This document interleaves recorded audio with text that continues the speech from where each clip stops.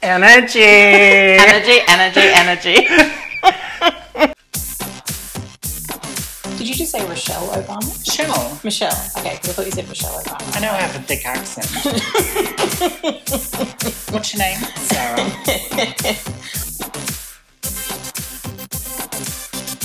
These people aren't calling me Mustang. Because everyone says to me, do people call you Mustang? And I'm like, not twice.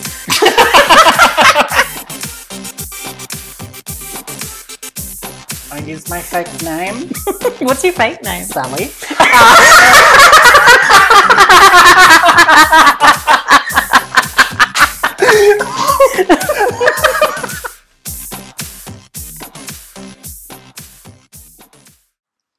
Hey everybody, and welcome to season 3 of Oh Hey Gays. As you can tell by the snarky little laugh beside me, my co-host Sarah is back. Sassy love. Sassy. Hey Sarah. Hey Sally. Good to see you. How are you doing? I'm good actually. I'm really good. How are you? Good. Keeping busy? Yeah. An aunt for the second time, so that's really exciting. Nephew or niece? Nephew. Nephew. Gorgeous. God, I wanted a niece.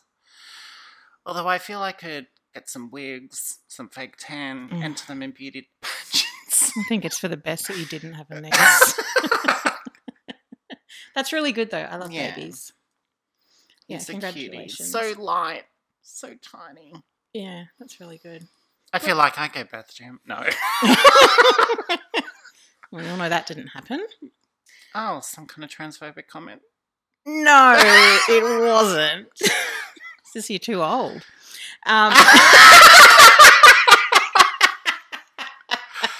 Hot kettle black. I'm not that old, baby. Hey, so we're starting off season 3 on a really, really high note, I think. I know. That break just skated by, didn't it? It did just skate by, Sarah. It really did. Today, though, the interview that we have is someone who I think is absolutely amazing, Shea Diamond. Now, I was on the internet a couple of weeks ago, maybe a couple of months ago now. Well, we know your rabbit holes. Yeah, I do go on a lot of rabbit holes. But I was just cruising around on the internet and I came across an acoustic version of a song called American Pie, and I watched it, and it was by Shea, and it was incredible. It was absolutely one of the most incredible things I've ever heard. And I sent it to everyone. I sent it to you. Sent it to pretty much everyone I knew in Brisbane. And I knew that I wanted to talk to her. And you made it happen. I did make it happen. And I was a bit starstruck on the phone when I spoke to her. I was like, I said to her, like, I can't even believe I'm talking to you. But anyway, I think that if you've not heard Shea's music, she has an EP out at the moment called Seen It All, and it's 5 really amazing songs that I haven't actually stopped listening to. My daughter is just the biggest fan of Shea's. What did you think of the interview, Sarah? It was a great interview. She had a lot to say. Yeah. All valuable and all very relevant. Like, she was talking about things that I think about. Family, religion, that kind of acceptance part. Yeah, like just like living your truth and being okay with it and stuff like that. Like, that's what I really liked. I thought about my chat with her, I don't know, for a couple of weeks afterwards, like every day. It was just blew my mind. I don't think I've ever spoken to anybody like her. No, so amazingly powerful. Yeah. And her story is too. Yeah, her story is amazing. I think that I don't think I can say anything more because she really speaks for herself. That she does. Yeah, so really, I just really hope you guys enjoy this interview. Shea is incredible, and I think that she's going to change the world. I'm actually pretty sure that's going to happen, and really soon. Her EP is called Seen It All, and I got it on iTunes, but I guess you can get it wherever you get music from these days. I'll download it illegally. Don't download it illegally. Oh, I know what you get up to. Oh, whatevs.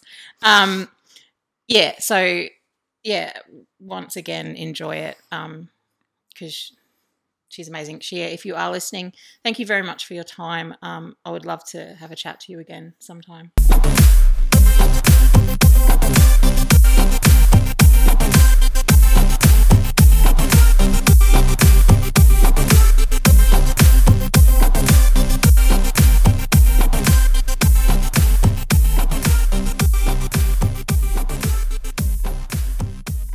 How are you anyway? You having a good day? Oh yeah, I'm having an amazing day. Yeah. It's actually just starting for me. I said I'm going to something to eat. From Dickie's, what is it, barbecue pit? Yeah. And that was going to be my little dinner. They give out free ice cream. I love free stuff. Free stuff. It is the best stuff. Nothing tastes as good as free. Listen, it's rare the world gives you anything free. Yeah. It's rare. We have to pay for water, for goodness sake. Yeah, we do. And so when the world gives you something free, even if it's a little sample, I say stop and get samples. We pay taxes, honey, and taxes on top of taxes. We pay taxes for paying taxes. Yeah, exactly. So enjoy that free ice cream. Yes, honey. But I guess I kind of wanted to start at the beginning for you, because I've read a lot about you recently, and some would say bordering on obsession. But I just as soon as I saw. I'm sorry. You're right. I'm sorry. What did you say? Yeah, I saw the acoustic version of American Pie. It was the first time I ever saw you, and I just couldn't believe what I was hearing. It was just incredible. And so then I kind of I kind of sort of looked you up and stuff. And I guess starting at the beginning, you've said that you identified as female from a very early age, and that you were brought up in a quite a religious household. And I was just wondering what that was like for you growing up. Well, it was a lot of pressure, and I just recall, just having, that being, just my whole experience of trying to figure out how to please people. Yeah. So I navigated, my whole life trying to figure out how to please people. It never felt ever just relevant, So even when people give me compliments today, I don't know how to take them, I never told I was great. I was told I didn't walk right. I should sing with more bass in my voice. It was never, oh my God, you're going to be amazing. You're going to be such an asset to the world. It was just, it was quite the opposite. And so, growing up in there, it was just like a lot of pressure, and especially, I believe that, religion itself is a problem. Yeah. And I say religion itself is a problem, not having faith, but religion itself. Mm. Religion itself creates division. It causes a lot of conflict. More wars are started over religion than any other war. Yeah. And so you would be demonized, if they found out any truth, so you had to walk on the fine line. So it's just a lot of pressure. There's too much pressure for a child, too much pressure for anybody to have an expectation that they themselves can't even meet. Yeah. To be pressed upon, somebody else. And I believe that's what we do in religion, is we can't meet these expectations because these expectations aren't obtainable. And so what we do, we demonize other people because it's easier to shine the spotlight on them than it is for us to address, what's going on in our lives and what we can't change in our lives, what we can't fix in our lives, what we think that we want to change in our lives. So it's just the whole process of it, I guess that's why now, the reason why I don't go to services now is because I see all this money going into religion. Religion, church services is not like what it used to be back in the day in the South. When you gave your offering, you gave all this stuff to the church. When it was time and your light bill, was due and you couldn't pay it because you gave so much to the church, gave so much to your community, and had to provide for all your kids. And, and you were this anchor for within your family, and the church understood that. They understood everything that was happening, and the church gave back. The church would help you with that. The church would raise an offering for you to help you to pay your rent or whatever the situation was, or to help you to get the groceries or something. But now the whole business of it is, let's build a bigger church. Yeah. And in this bigger church, everybody is focused on what they're wearing. They're not focusing on the people that they walk past before they get in the church that's hungry and homeless. They're not thinking about those people that they have to walk past. In the church, it's a selling den.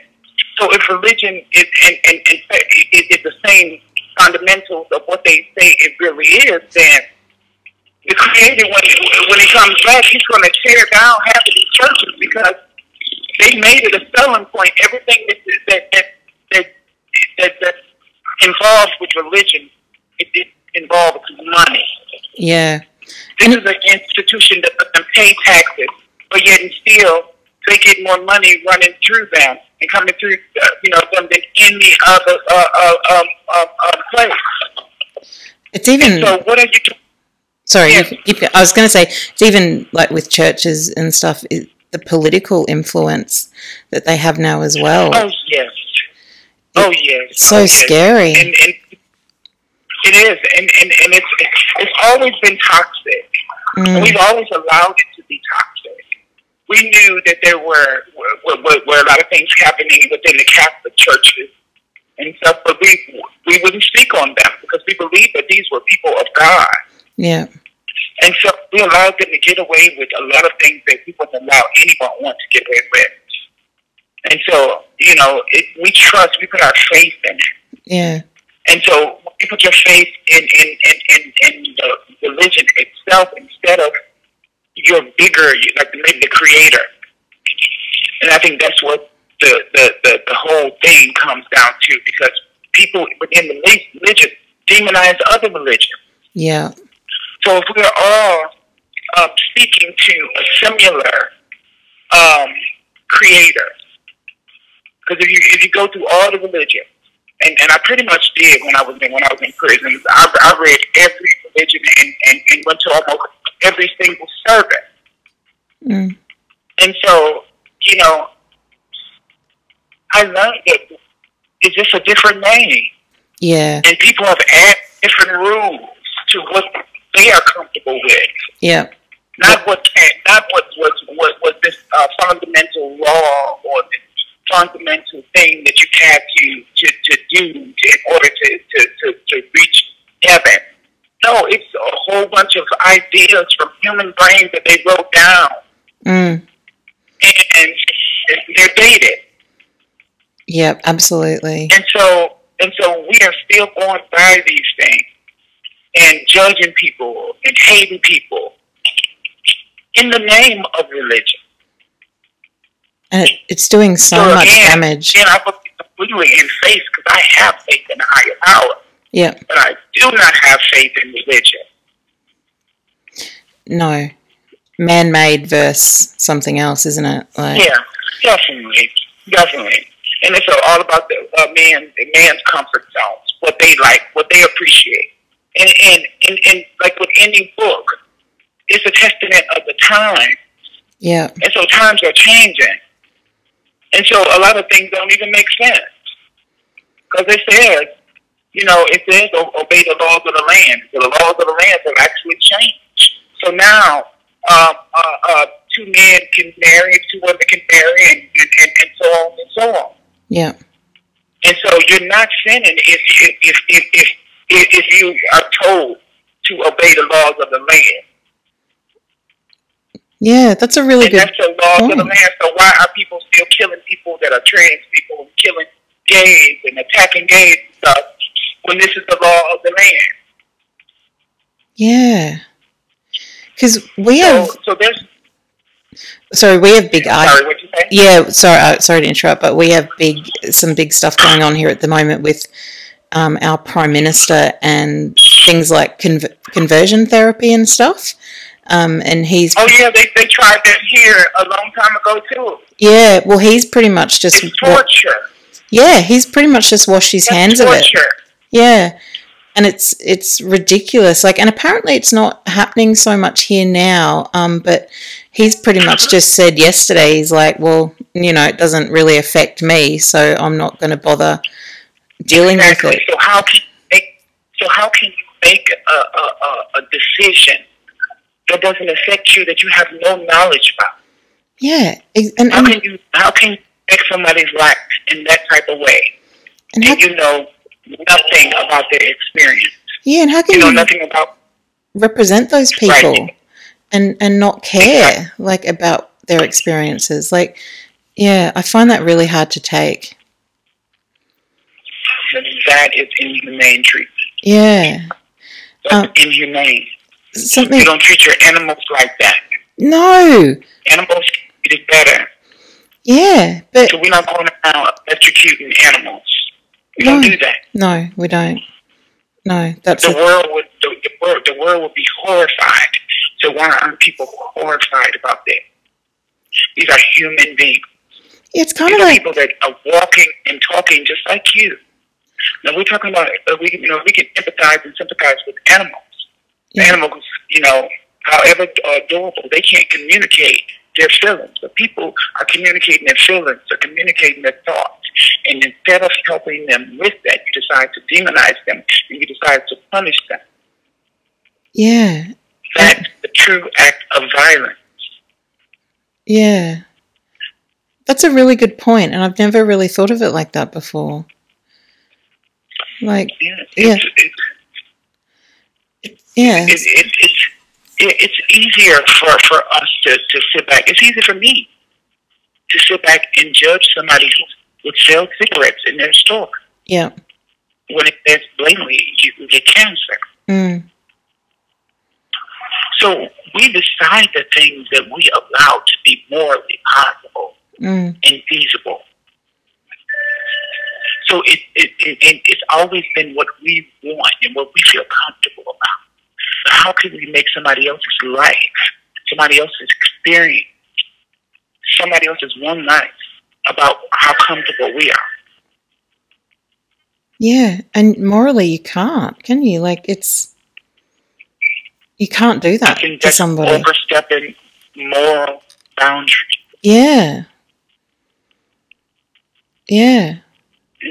God, we've gone pretty deep straight up, haven't we? Well, you got the right woman on the phone. I did. I got the right woman. I'm so happy.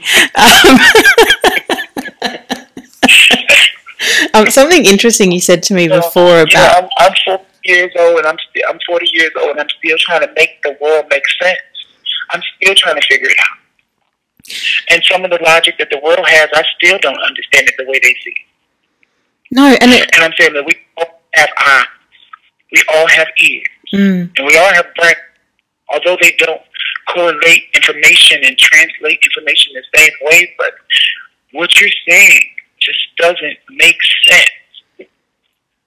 Yeah. If it was meant for only be one human race down here, the Creator would have made it so it was only one race down here. But it was some reason why it's so many different colors and shades around here. And if you think about the conditionings of how far we've come from the age of what they say used to be the caveman, and it took a whole lot of brains to come together to teach people and show people that a lot of things that they thought were harm were no harm to them, and would actually help them and assist them in the future. So if we stayed in the mindset that we did back in the day, we wouldn't be where we are now, enjoying the comforts that most people would kill for and would die for. Yeah. All that came from coming together and those brains coming together. So, yeah, I believe once you fry a person's brain, then the part of them that's good, the part of them that's pure, then you destroy that and you take that away. Because when we're born into this world, this world as innocent babies, and we love everybody, everything. Yeah. We teach our children fear. We teach them stay that person is a stranger. Stay away from that person. That person is a good person. That person is a bad person. Our instinct is to love. Our instinct is to give. Yeah. And we all end with the instinct to be loved. So how are you going to judge somebody on their instinct to be loved when you want the same thing? It's funny. My daughter my daughter is 6 years old, and she has two mums, and she watches a show, this cartoon show on TV called The Loud House. And I watched it with her the other day, and one of the characters had two dads, and I said to her, "Oh, Lucy, he's got two dads," and she looked at me and was like, "Yeah, Mum, that's okay." I was like, "Oh my God!" I'm trying to tell you to catch up to the time, and so it's like an old mind, a little old mind. Yeah, I was like, sometimes you need a tune-up. Yeah, and that's why a lot of people don't understand our youth. It's going to lead the way. That's why when people say children are the future, and you still haven't figured out that we need to be protecting them, that's why the world looks the way it looks now. I would rather have a fifth grader be the president than our current president. Yeah. And I believe we will propel in a more positive and productive way. How are you, what is it like in America at the moment with Trump as president? Because I know from Australia it's quite scary. What is it like in America with him? Well, I would say some people have adopted to his character, to his personality. He's just a personality. He means no harm. Oh, because he was introduced to the world very early on. So they introduced Trump to us from everything from Fresh Prince of Bel-Air to The Simpsons. Yeah. So there was a Trump figure in every form of TV. So people looked at him as just being a harmless person, and they believed like they knew him. Yeah. And so what's happening now is you have people in conflict while they are literally getting screwed with no Vaseline. Nobody wants to admit that it's happening. And so he has put up a veil over the world's eyes and told them that I'm doing all these amazing things for you. And he's not providing any receipts. And people just believe it. And they just go with it. And so there have been more killings over Trump than anything else. And while there are racial wars happening, now a sane leader would say, somebody who operates under hate is not right. But he said, out of his own mouth, both sides are right. How can both sides be right when one side wants to take your life? Yeah. For you being a certain color. And so if you're not able to take a position or a stance as a leader, then you're a follower and you don't need to have that position. So, I just think that it's time for people to stop being afraid of someone who works for us. He works for us. And let's not forget that. And so when we are saying as a people that we're not going to have this and that this is not allowed and that these are human beings that you're doing this to, then he has to be stopped. He has to be put down. Okay. And he's not the first president that we've come into conflict with and had a problem with. Yeah. And he's not going to be that. Yeah, exactly. Yeah. So it's our duty to just keep each other knowledgeable and to keep each other inspired. That's why I'm happy to be doing something like music, because other than that, I'm a black woman. If you get any more technical, I'm a black trans woman. Yeah. Normally, I'm silent. Nobody wants to hear me. They only want to be entertained by me. They want to laugh, and that's the only thing they want to do. Yeah. But in the position to be able to write music and to be able to sing music and to put these things within the music and talk about them that way, people are able to digest it a lot better. By me telling somebody something that's right, or telling somebody something that they know is right but they don't want to hear it,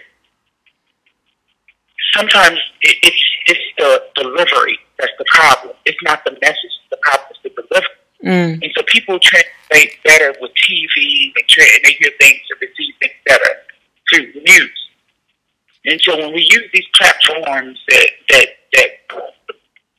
have now created a whole new world for us, we can exact the type of change that we want to exact. So that's why I'm unapologetic in the music. I say, okay, look, I may have to snatch a few edges with this song. Yeah. And so, and it's not coming from a place of hate. It's coming from a place of love. But it's coming from a place of wanting to see change. And we talk about change all the time. But we're afraid to do the things that would actually promote change. So we're afraid of solutions. We can talk about problems all day long. People get on TV all over the world and talk about the problems all over the world because they can get thousands of likes. But nobody wants to talk about the solutions, the real solutions of what we can do to make this world better.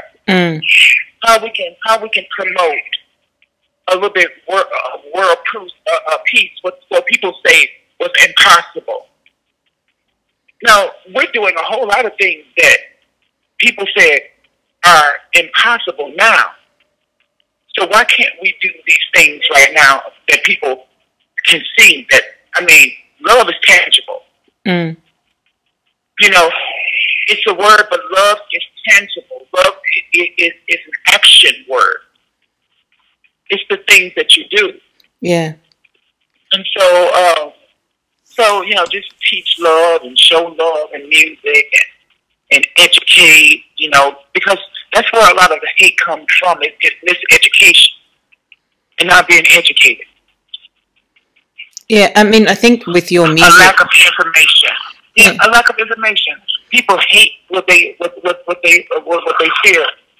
They fear what they don't understand, and they hate what they fear. Yeah, and they don't do a lot of research in between. No, of course not, because that's work. It's easier for us to go off what somebody else did about somebody else. Yeah, and base our whole life on them. So we say, oh, that person doesn't deserve to breathe. And so now the world believes and has been educated, generation after generation after generation, have been taught to believe something. And so now we got little toddlers, as we speak, are being taught hate things. Are being taught, oh, this is wrong, that is wrong. That's a good person. That's a bad person. Yeah. But what we're doing is we're making those babies bad people because they become a product of their environment. We've planted that seed and it sprouted. So now this baby that we taught to hate everybody has grown up to an adult that hates everybody. And so we know the power that adults have and the access that adults get at a certain age. They can get the rights to guns and everything else in between. Yeah. And positions of power as well. And just to and positions of power, everything from law enforcement to an ambulance who decides they don't want to save their life because they've been taught since a baby. Yeah. of who they should, of who is a good person and a bad person.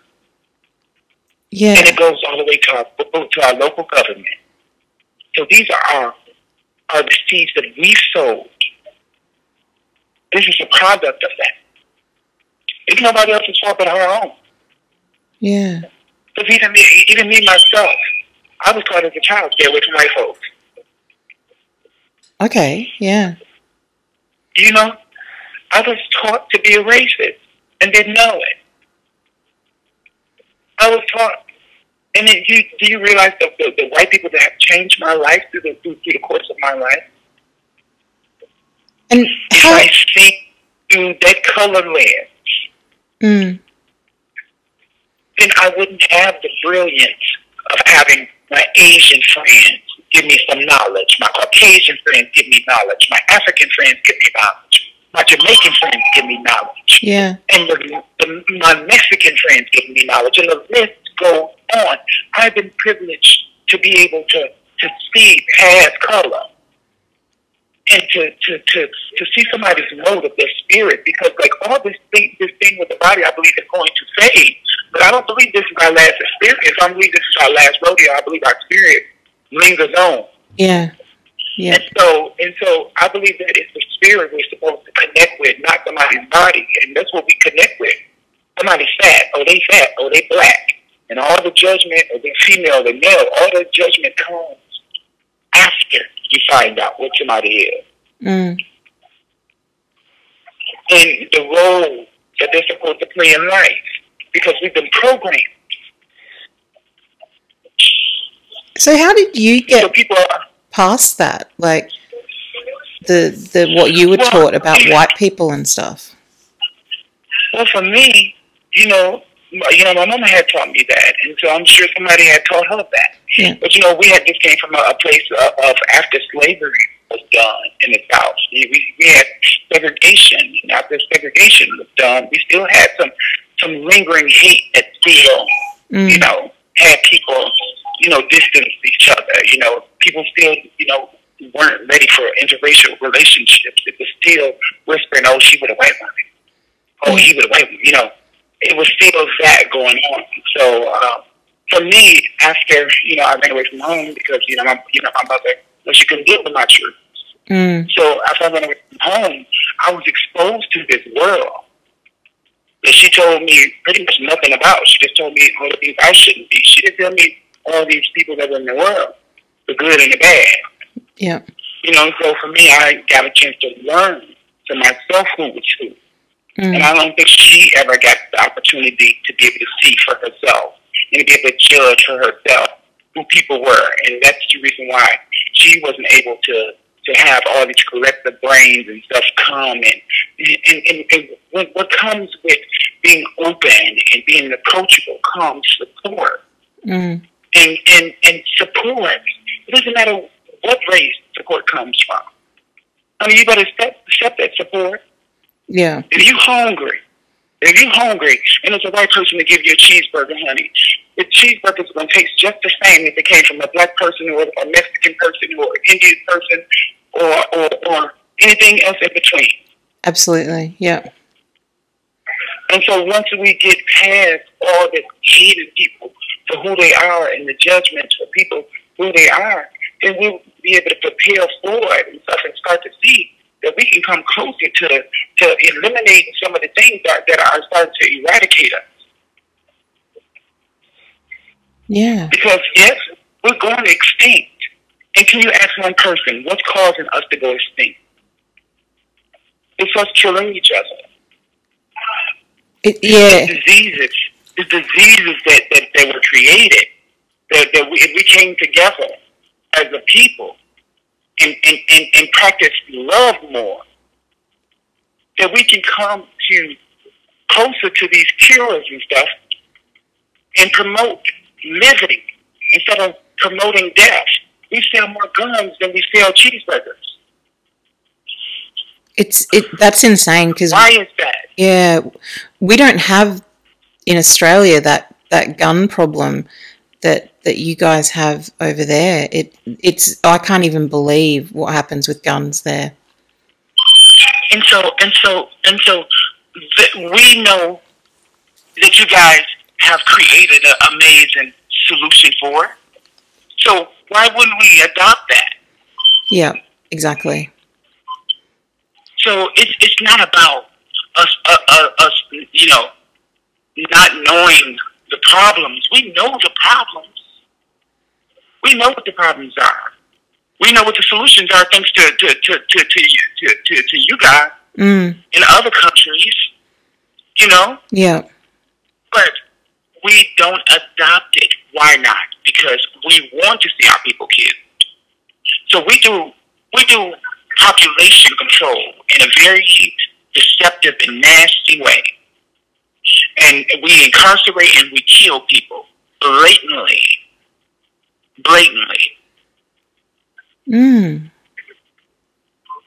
And so, somebody has to be able to get into that new apartment, Yeah. Because we can't go up to we can't go to the hoods that we created, so we have to send past the hood to the prisons. So that way, other black families and stuff that are starting can go to the hood. Yeah, in order, it's the process of elimination.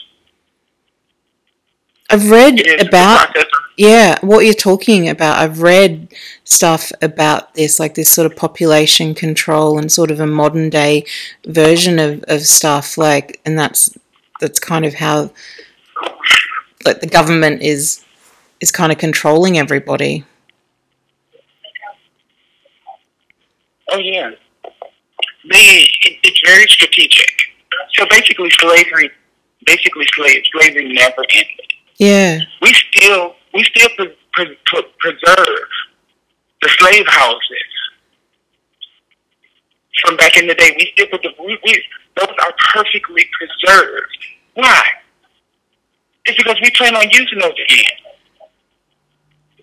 Yeah. Most of we promote slavery, so people can be reminded of where you come from. Yeah. That's not our only past. That's not our only past. We have history beyond that they never talk about. They never show that. They only show us as slaves, so we can be reminded our place that they've created for us. They condition us to remain slaves. So that way, when you go through the schools and stuff, you hear the bells and stuff, and you hear, it's lunchtime and stuff, and you've been programmed and channeled and stuff for these things. And so by the time you get to prisons, you hear the same bells, you have the same lines, and and now it changed from lunchtime to chow time or mess time. And we condition our people. We condition our people to know their place. And so we still operate under colorism. People who are darker are not treated with the same respect or the same regard as people of lighter complexion. Yeah. And it's blatant, unapologetic. And there are people who monopolize off of it, so it'll never change. So we wonder why these things change will never come here. It's because in order for a person to be rich, somebody has to be poor. So somebody has to monopolize off the conditions that have been created. So all these things, somebody monopolize off every tax. Somebody monopolize off every single thing that we pay. Yeah, I know that you went to prison. What was that like for you? Like, speaking about what we're speaking about now, like, what was that experience like for you? Well, for me, I was thinking that I would just go in. I had messed up and I had broke the law. Yeah. And I thought I would just be able to go in there as a good person, as I've always been in my heart a good person. I thought I would just be able to go in there as a person who made a mistake, made a bad judgment call, and be able to do my time and come on out. But no, they wanted to punish me for being who I was as well. So it was like a double jeopardy. So not only do you get punished for the crime and get treated as a criminal, so you get treated as from a person that hates you for being who you are. Yeah. And so you get demonized and harassed and assaulted by a person who has control over your life. So it's slavery. Your word means nothing. You can complain all you want to. You're never found credible. And it's a whole family of racist family members working for the department. And so the uncles, the cousins, they all have the highest positions. And so if one of them have a problem with you, then they all have a problem with you. So you get no justice. There is no justice. There is no impartial hearing. It's a system that was designed to have people be monopolized. It's not about the jobs. So when a prison is closed down because there's no need for it, because people are finding ways to stay out of there, they are forced to close. They're forced to close prisons. Oh no! It won't be any of that. So what they decided to do, they said, okay, we're going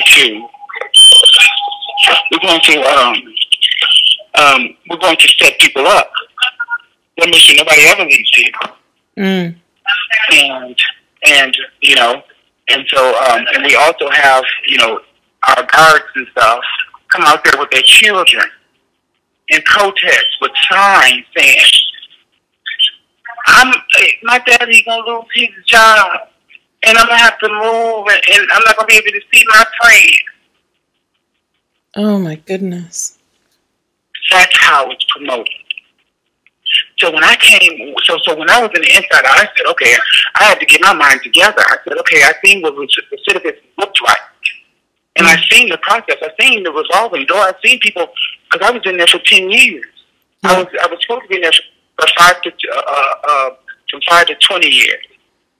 And I ended up doing more than the minimum. And I ended up doing 10 years because I was being harassed and I was being ticketed for being trans. Yeah. I was called a sexual deviant because I wore makeup. They tried to shave my hair. They tried to shave my head. Within their rules. They tried to find rules and create rules and stuff. After they see me, so it was a constant battle. I was used to always fighting my whole life, and this was just yet another fight. Yeah. How did you cope with it, like mentally? Like, what did you do that helped you get through it? Well, I can't say and pretend that like I'm this fully adjusted person. They broke me. They did. They broke me. Yeah. And I'm steady trying to, as a person who came in to the system with a fully developed mind, who knew the difference between wrong and right, who fully planned on getting back to my community for what I had taken from my community. So I had a sense of just dignity and pride about myself. So, I had never did anything wrong before. Yeah. I never wronged anybody. So I knew that this was an act of desperation and that I would come back from. And that I would be able to change, not only myself, but the view. But no, that wasn't the case. They didn't look at it that way. There was no such thing as being conformed. There was no such thing. They were torturing people inside. They were telling you everything from your people were dead.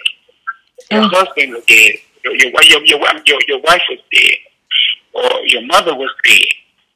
Or your child is dead. Or they would just say they poisoned your food. They operated under standards that were inhumane and you had to smile. Just like the slaves I used to have to smile through it. Yes, master. Yeah. That's what it looked like to me every time somebody, yes, boss. And they said boss to the guards. They called the guards boss. And so it just seems like more of the guards were Caucasians and more of the inmates were black. Yeah. And I've seen the same system no matter what institution they shuffled me to. I've seen the same thing being represented, the percentage. I wasn't that good in math, honey, but I was good with visuals, honey, that I was able to see. But with my own eyes, I could add up that way. Mm. And so it looked different when you had this person barking at this person and this black person, yes, boss. Yes, sir. Yeah. Yes, sir. No, sir. Oh, get on to the mess hall. Oh, you know your mama did. Oh, the bitch was nothing. Oh, they talk to you raw. Oh, so this person who, like me, who I was, the person who smiled every day, who looked at the world like, I was gonna say Cinderella, but Snow White. Mm. I smiled. I wanted everybody to smile. I wanted the whole world to smile. So here I was seeing all this crazy stuff. So I was pushed onto to a whole other side of humanity, of what the world looked like and what was capable. I was able to see death now at this point, up close. People taking their own lives, suicide. Oh, holy cow. So for me, and then just the snakeness that came with it. You know, you've seen that death would go unreported for days. So while they were supposed to operate on a certain system and report that, it would shut the whole place down, and nobody would have access to communication to be able to say anything. So they knew inmates would tell, like, if it was somebody's family, another inmate would reach out to that person's family, like, they killed your child, did this, that, and other thing. And once they realized that was happening, they shut down interdepartmental communication. So that means that inmates couldn't write between another inmate's facility. Yeah. So they were very strategic in the things that they were doing because you could get the truth out. They wanted to promote this big lie that the world had to fear these people.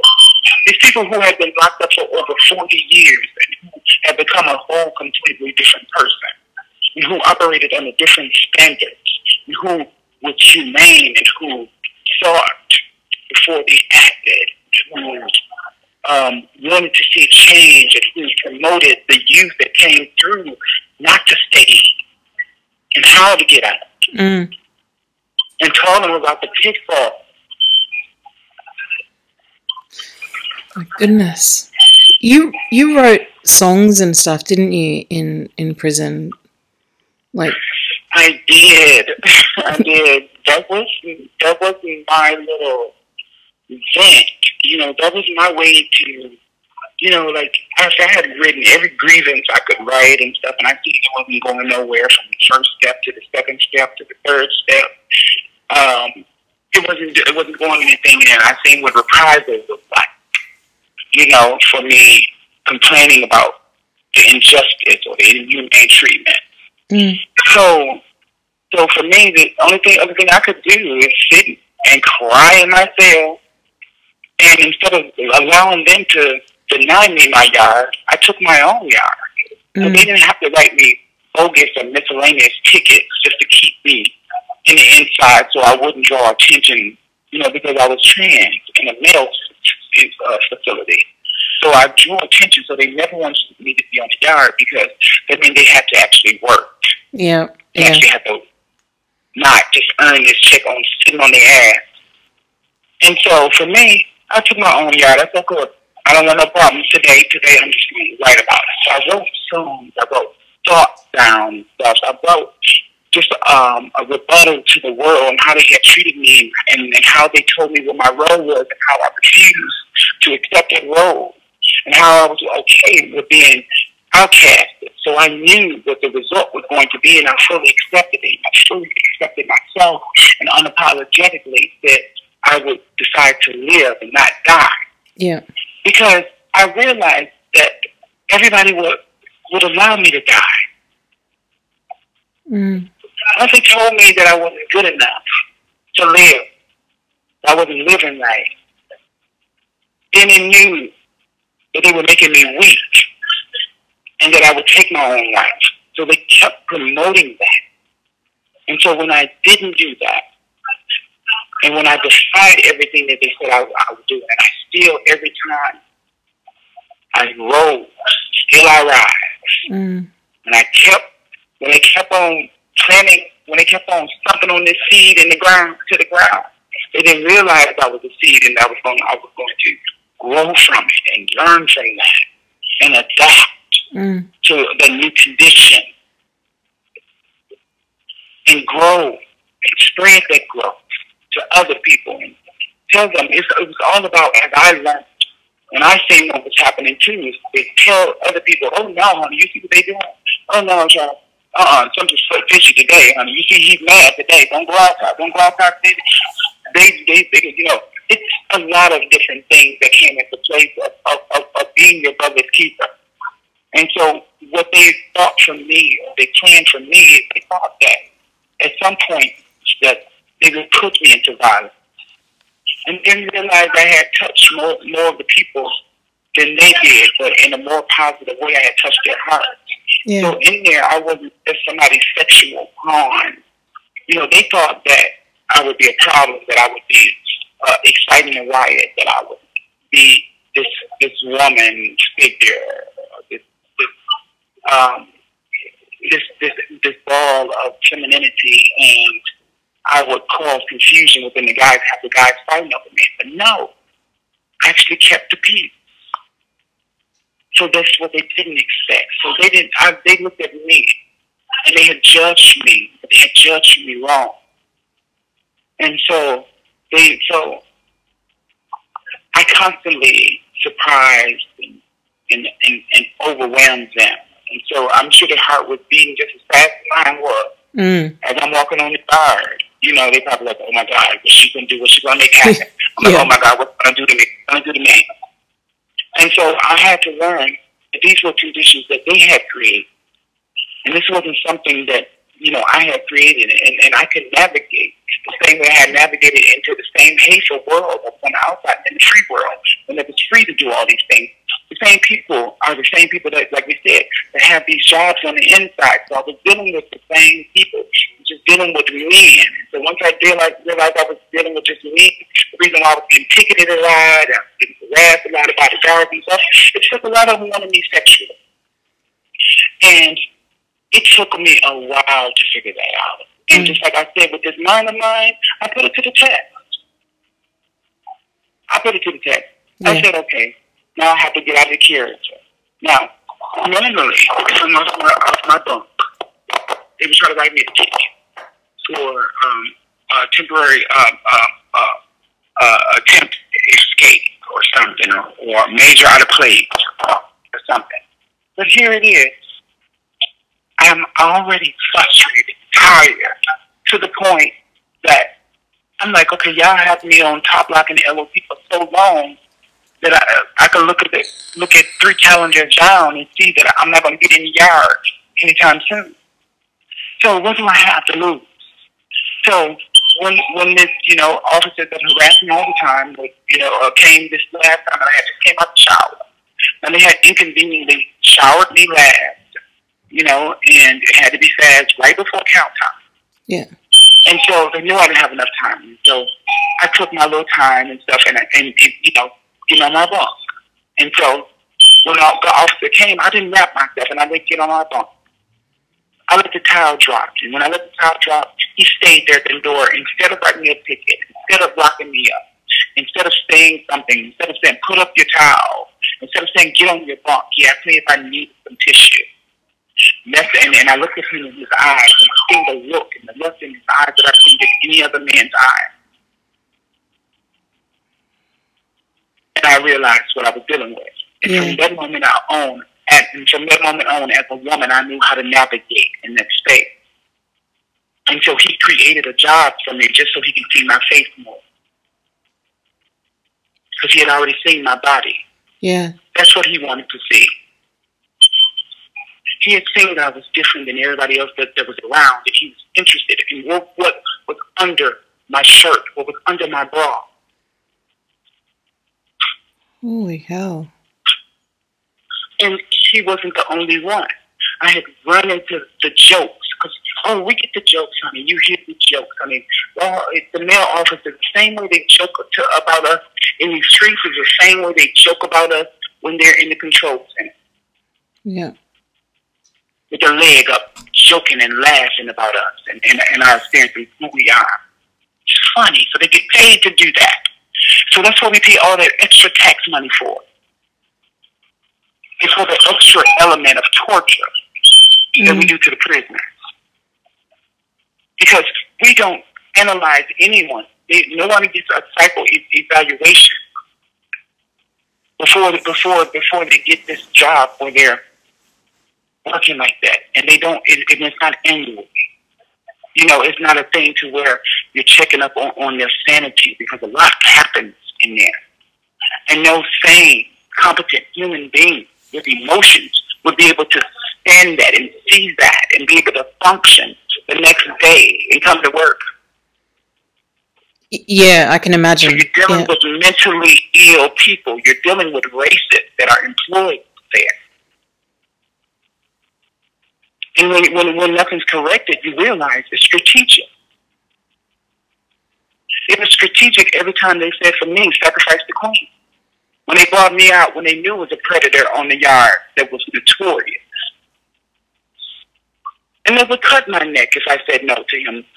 They would bring me out then. That's when they would want me to be out. So everything they did was strategic.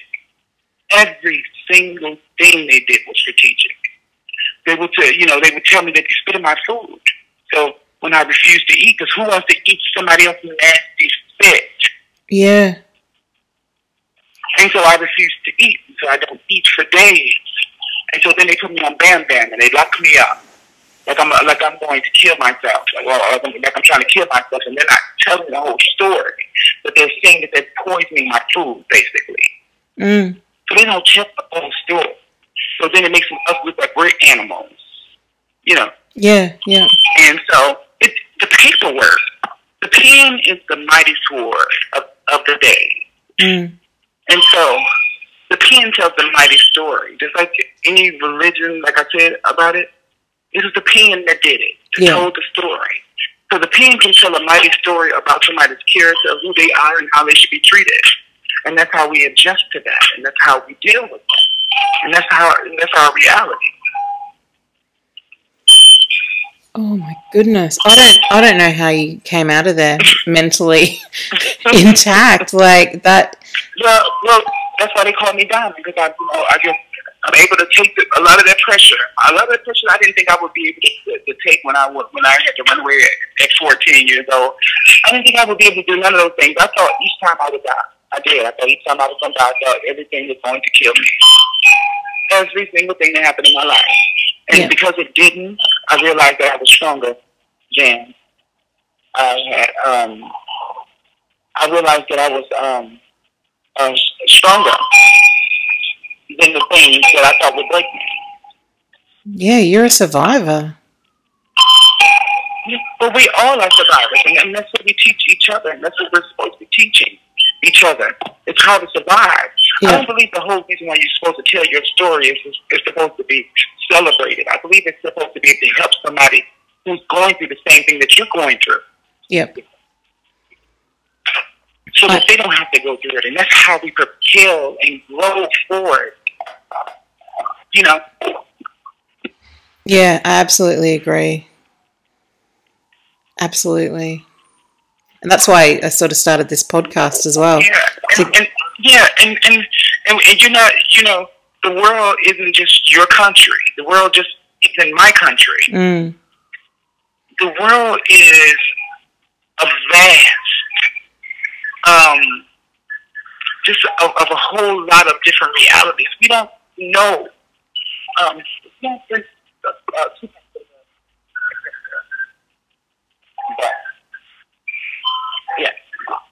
We don't know what else is out there. Mm. We don't know what else is out there. And so we are constantly limiting our world to our back door. And so we don't believe in nothing else besides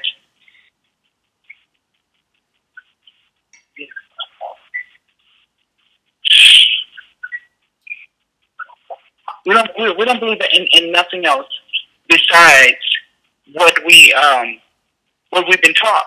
Yeah. So even when we see the truth, we don't want to believe it because we've been conditioned and trained to think inside the box and not outside the box. And we're almost rewarded, aren't we, for thinking inside the box? Oh yes, honey. That's the reason why the smaller your brain is, honey, the bigger you'll be celebrated. Yeah, yep. 100%, yep. Yeah, honey, you got to understand those who we call nerds and those with big brains and those who have solutions to a lot of these problems that we're going through. Yeah. We demonize them, call them nerds, and call them bookworms and everything else, honey. But the jock, or the person who doesn't study, or the person who promotes everybody else not to study is deemed to be the cool person. Yeah, yep, absolutely. So it's the system of how we reward around the world. It's everywhere. I mean, all these things that are mostly happening all around the world, like colorism, all these things are happening almost all over the world. So to a degree, to where dark-skinned people everywhere feel like they're not as beautiful. Yeah. And so that's the reason why I put all that stuff in my music, and I said, okay, I'm going to try to do something. What did I see our candy at?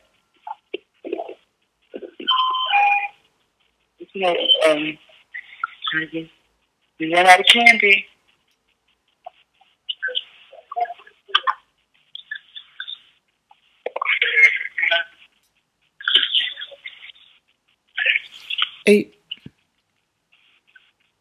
Are you still there? You still there? I'm sorry. Sorry, you still there? Yeah, no, I wasn't sure if you were still talking or not. No, I was in the store and counting my items. Oh, okay. I think your music is changing the world. That's a fine compliment. That's a fine compliment. I always think nobody knows me. When I find out people are listening to my music on the other side of the world, I'm like, wait a minute. Someone just contacted me and they were just like, in India, I don't think they have Spotify. So she was like, how can she listen to my music? Yeah. And so I reached out to my team today and we're trying to figure out. And yeah, I'm still learning about all this stuff. I'm still learning about all this good stuff. Yeah. I know that we went through a weekend here, me and a couple of friends, just listening to your EP over and over and over again. Okay. And just, I still can't get enough. Lucy, my daughter, has named a unicorn that she got, Sheer Diamond, so... No way. Total, yeah. You are making my day. She absolutely adores you. When I drive her to school, we listen to you, and she just rocks out before school, and she wants you to. I told her that I was going to interview for the podcast, and I don't think she understood that I didn't know you, but she was like, "Oh, you should get her to come around, and she can play with me." And I was like, "You know what? I'll ask her." But no, we listen to you every morning. How old is she? She's 6. 6. You know what? I can say this right here. My fan base is getting younger and younger. She absolutely. Younger and younger. Yep, she absolutely adores you. She talked about you at school. It's insane. OMG. Yeah. OMG. I am in awe of her now. I'm just like. Yeah, she just. And I have to remember my little people. Yeah. I have to remember my little people because another thing I said. my daughter absolutely loves you. And she's like, what is she going to wear on the red carpet? What is she going to wear? And I was like, no way. I said, I just can't believe that this is happening. It's just like, it's so surreal. Yeah. And, I thought, for me, it was my main focus because I come from the activist world. So for me, I was trying to figure out a way to change our world, the older ones, but it's our youth that is actually leading the way and changing, my way of thinking. And they're showing me that it's hope because, I don't know, I feel like, just like me, women my age that are in this experience have been damaged a lot. Yeah, yeah. A lot of us are on drugs, all of us are on drugs, and we're not functioning in the way of healthy living. And so the experience looks different. And so I don't want others coming in young and coming to the experience and have to go through that. Their experience should look wholesome and should be healthy. Yeah. And so that's why I promote for the youth to be able to be celebrated and to be able to be seen. Because it's their time. The world are left over us already. Yeah, that's so right. It's up to us to make sure that our kids aren't messed up. So that way when we get old, so we don't have all these messed up kids that are messed up adults in control of our lives. Because I see all the stuff that's happening now, and as I get older and stuff, and I think about racism and sexism and stuff, and then I think about that's going to be another one coming my way, ageism. Yes. So there's another way for people, a whole other different experience. And so it's time for us to wake up, and it's time for us to shape up this world. Absolutely. It is our responsibility. We know too much to allow so much to happen. It's irresponsible of us as human beings to allow some of the things that are happening to happen. Yeah, that is absolutely 100% true. I hear that. That is exactly what we should be doing. We have to change. Yes, it has to. And I always think that it's always easier to tell somebody else they need to change. So I try to start with myself. Yeah. And to try to give people an example to go by. And I believe that once people see that it can be done, then maybe they'll start to follow suit too.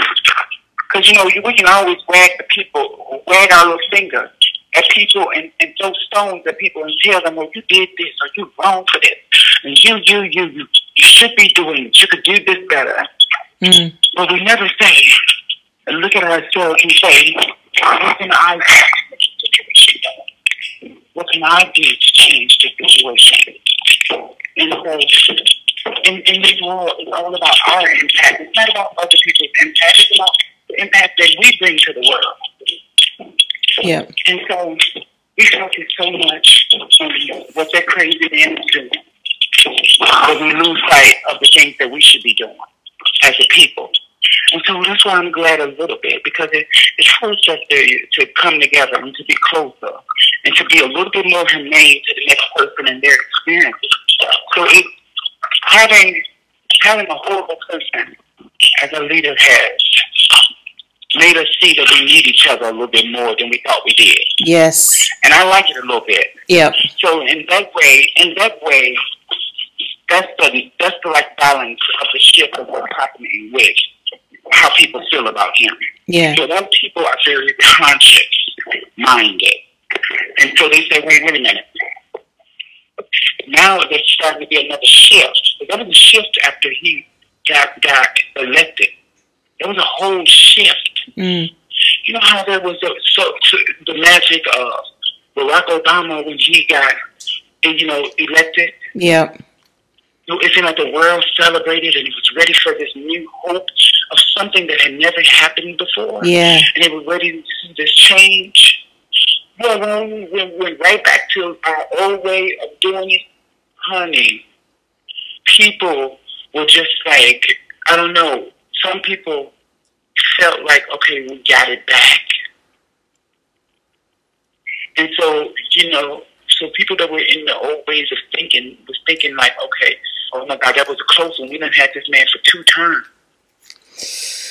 That was a close one. Mm. And so we don't ever want something like this to ever happen again. A woman next? Oh, hell no. We cannot. We will not. So we're going to demonize her, and then we're going to demonize the first black president. So there'll never be another black president. So you can lose your hope and your faith in change. It's strategic. Nobody wants to see change like that. Agents of change actually start coming with solutions. Yeah. And solutions scare fake people, just like his fake news. God, that fake news stuff, my God. It's tiring, isn't it, I think? You said what? I'm sorry? He's tiring, I think. Like, even from all the way in Brisbane, I'm just so tired of all his hate and everything that he stands for. It's just hate and rubbish. You know what I mean? Like, I think like this, because again, I don't promote violence and I don't promote hate either. Yeah. So even for a person as him, I would never want anyone to do anything bad to him or to even say anything bad about this person. But he does have to mind his place and his faith and what's coming out of it, because it's very offensive to the black people. Yeah. Because he's being blatantly disrespectful and blatantly racist. Yeah. In his things and his attacks. He's coming after a lot of black people. Yeah, he really is. A lot of black people. A lot of respected black people. And if people that are like me, that are conscious-minded, that pay attention to signs and symbols for your conscious mind, and you start to see, wait a minute, there's a habit in this. And I always pay attention that, when not to treat somebody accordingly until they prove that they're their way, that the person tells me who they are, then I'll believe them. So after you treated me wrong time in and time out, then I realize this is the person that's going to treat me wrong. Mm. Yeah. So now I know how to navigate or not navigate around you. That comes with age too, doesn't it? No, it does. It does. And that's why when we're blessed to be here and given the gift, if we get so much knowledge, we're supposed to spread that knowledge, honey. We're supposed to be so annoying to the youth, honey, because they don't want to hear this. Yep. We are. It's our job. Yeah, exactly. I mean, history dictates that those before us nagged and told us the same thing. So we're supposed to, the information that we gain and we know we're supposed to share it. It's our responsibility. Yep. Absolutely. I wanted to ask you, before I let you go, because we've been on the phone for an hour, and I have loved every single minute of it, mind you, but I don't want to keep taking up all your day. What were your musical influences, like when you were growing up and stuff? Well, for me, music, just me, I remember hearing the first melody, just like the first song, and just like how music itself just stole my heart. Yeah. And then I started, being introduced to the sounds. Because first it was just sounds. All I had privilege to was the sounds on the radio. I don't recall like a whole lot of TVs and, things of that sort. So for me, it was all about the sound. So getting to hear this person on the radio, I always hear Tina Turner, amazing Tina Turner. Oh. And all those songs would just have me through the house dancing and stuff, and I would just forget all the rules about how I was supposed to be masculine and stuff, and how I was supposed to sing and stuff, and I would just get caught off guard, get swept away with Tina's voice, dance around the house, and I didn't even realize I was listening to Private Dancer and what the meaning meant until I got older. Yep. Yep. And I heard the thing, my mother didn't say anything about that song. I was singing a song, something about that, and nobody said nothing. So, and later it became like Whitney Houston, and I can go on and on and on and about the my newly found and my influences that have passed, and I could talk about my influence of Michael Jackson, but being ashamed and afraid to enjoy his music because I was afraid that he was gay. Oh. And so I was afraid that if I enjoyed his music, that people would know that I was, and that I was different. Wow. And so I was very shy on listening to him, so I would listen to his music in the closet. So not only was I in the closet, I would enjoy his music in secret, in private. And so that's something I never talked about, but it's something that I reflect on as I got older and started thinking about, all those things. And I think about the influence of like RuPaul later on coming through, and thinking about how I connected with her, but yet still I didn't connect with her because our experiences are completely different, but yet still she was the only person of feminine energy that I felt like, it didn't belong to naturally, or as they say, and she defied gravity. And I felt like that was I didn't think it was possible for me to be able to live my dream and to be able to defy gravity in that way. And, so that's, seeing her just really gave me hope, and that's what I want to be for those who are looking for someone who looks like them, remotely like them, who remotely stands out or remotely comes from the lowest of the lowest, from the hood of the hood, and the roughest of neighborhoods, and now is able to say, I'm a real person who had nothing, who had nobody, and who is literally now walking the red carpets. I came from the dirt roads of Little Rock, Arkansas, to being behind bars, to now being on the red carpet. Yeah. And I celebrate that, and I want everybody to know that it's possible, especially our youth who are told that they aren't wanted because they're not special enough, or who are given up, who are told, who are made to believe that they're disposable and that they'll never have a future, and they'll give up and take their own little lives.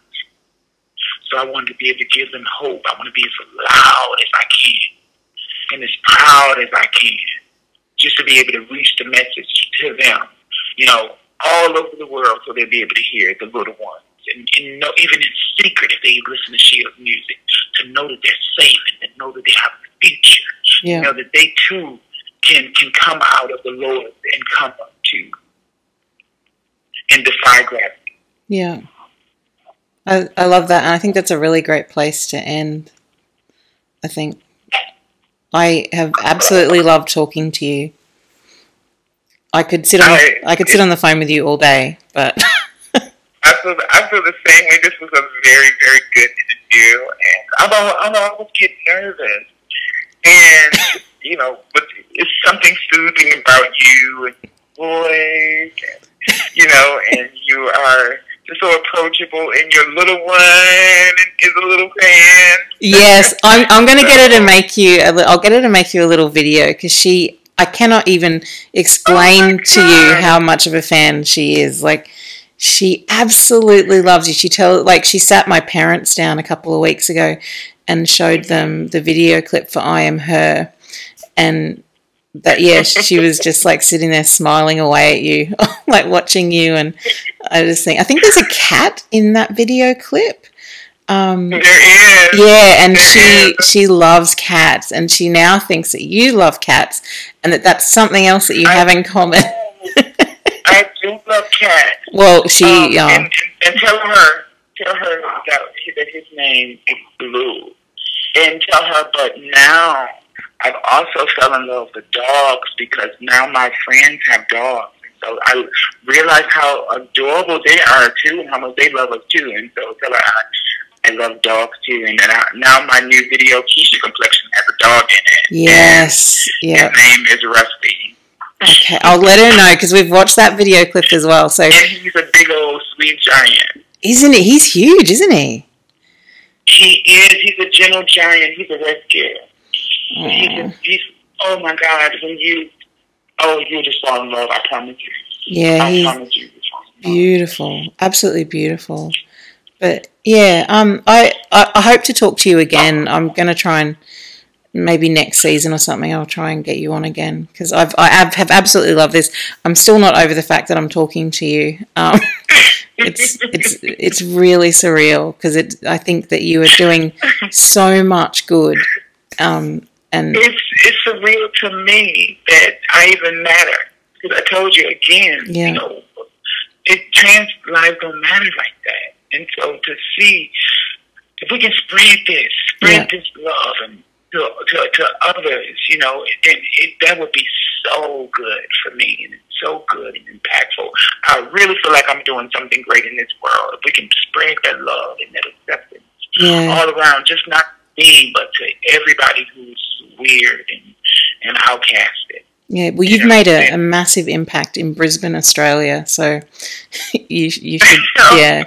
So good. Yeah. It's so good. Tell them I love them. Tell them I love them. Yeah, I will. Because we've just, like, I've listened to your EP nonstop. Like, I can't get enough of it. And like I said, every morning we've got it on, rocking out on the way to school, so... OMG! Yep, every morning. So think of that. Every morning we're listening to you. It feels absolutely amazing to hear this. I mean, you have made my day. You don't even know. You made my day. I'm so glad. But I'll get her to make a little video and say hi to you, and she'll love that. So. Oh, that would be so great. I would share it to everybody. I love it. I love it. I think I need to like probably start getting my compilation of my kids' fans because it's starting to grow a little bit. Yeah. And so my videos would start to grow, and I thought I need to have somebody hold on to them, like maybe management hold on to them. Yeah. So that way I could do my compilation of nothing but my little ones and just give them a thank you in one shot. Yeah. And so, yeah, I love it. I absolutely love it. And I definitely appreciate it. Yeah. Well, thank you again so much for coming on. And I'm going to put this episode up on October 1st, but I'll let you know when I do and stuff. And I'll stay in touch because I really want to talk to you again. So we can try and organise that some other time. Awesome. Sounds good to me. Yeah. Have a great day. Thank you so much. You too, and eat some barbecue and stuff. I will. It's breakfast time here, so it's 8 a.m. here. So it is not. Yeah. Oh, you should have started with that. That is so weird. I'm still trying to wrap my brain around that. Yeah. So I interviewed when we started. It was 7 a.m. So it's 3:21 here. Yeah. So like, you know, we're good into the day and stuff. But you know pretty much what the day is going to be, but. You all have just started the day. You don't know what the day is going to bring. Yeah, it's Tuesday here too. It's Tuesday. You said what? I'm sorry. It's Tuesday here, so. It is not Tuesday. It is. It's Tuesday morning. So now that goes more about the reality that we created. Yeah. And so I believe we can shape another reality too. We can, if time is only the reality that we made it, then I believe we can make the reality of loving each other a whole lot better than we made it. Absolutely. That's so true. Everything is man-made, like, except for love. It is, all of it. Yeah. All of it. Yeah, exactly. All right. Thank you again. I could just I could just keep talking, but I should let you go. And obviously I'm still keeping you on the phone. Thank you again. All right. See you later. Love you guys. Bye. Okay.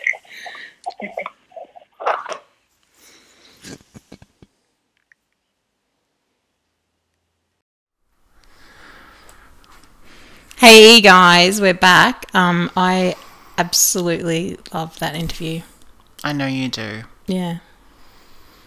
What did you think? I think it was amazing. As I said, very powerful. I think it's great for a trans person to hear that it's such a positive representation of somebody, isn't it? In our community. It's what people need to hear now, and the strength that she would have had to have gotten through that experience. I just say topple the patriarchy. Yeah, absolutely. Let's do it. Let's do it now. No, I get what you mean, and it was so powerful for me as well. I mean, I'm not trans, but it was just very, very powerful. You're not. No. And I just want to keep talking to her. Like, that's what I wanted to do that day. But you got to go on. So you've got a job to do. Yeah, I did have a job. I had a job to go to. But yeah, so next week is Rainbow Families. Just sort of slurred through that. Not used to being back on the mic. Well, put down the drink. No. Rainbow Families. My two favourite homosexuals are coming in, Nicole and Jared. And we're talking about rainbow families. And what are rainbow families? Well, it's when you're like queer and you have some babies, or you're a man and you put a baby in ladies, or just that kind of stuff. That's generally how it works. Yeah. So like I think everybody has this idea that rainbow families are one thing, but I'm going to tell you next week that is not the case. You're breaking some myths, are you? Yeah, breaking some myths. That's what I do. Myth breaker. That would be my superhero name. Actually, that's more like SVU. Okay, goodbye. All right, see you next week, guys. Thank you for coming. Tell 3 friends about us, and please leave us a review on iTunes, because we love reading them. And Sally needs the validation. I do need the validation. Oh, I keep hitting my glasses on the mic. A dick. It's not a dick. It's a mic. See you next week. Bye, Sarah. Bye, Sally. I'm going to miss you all week. Oh, God.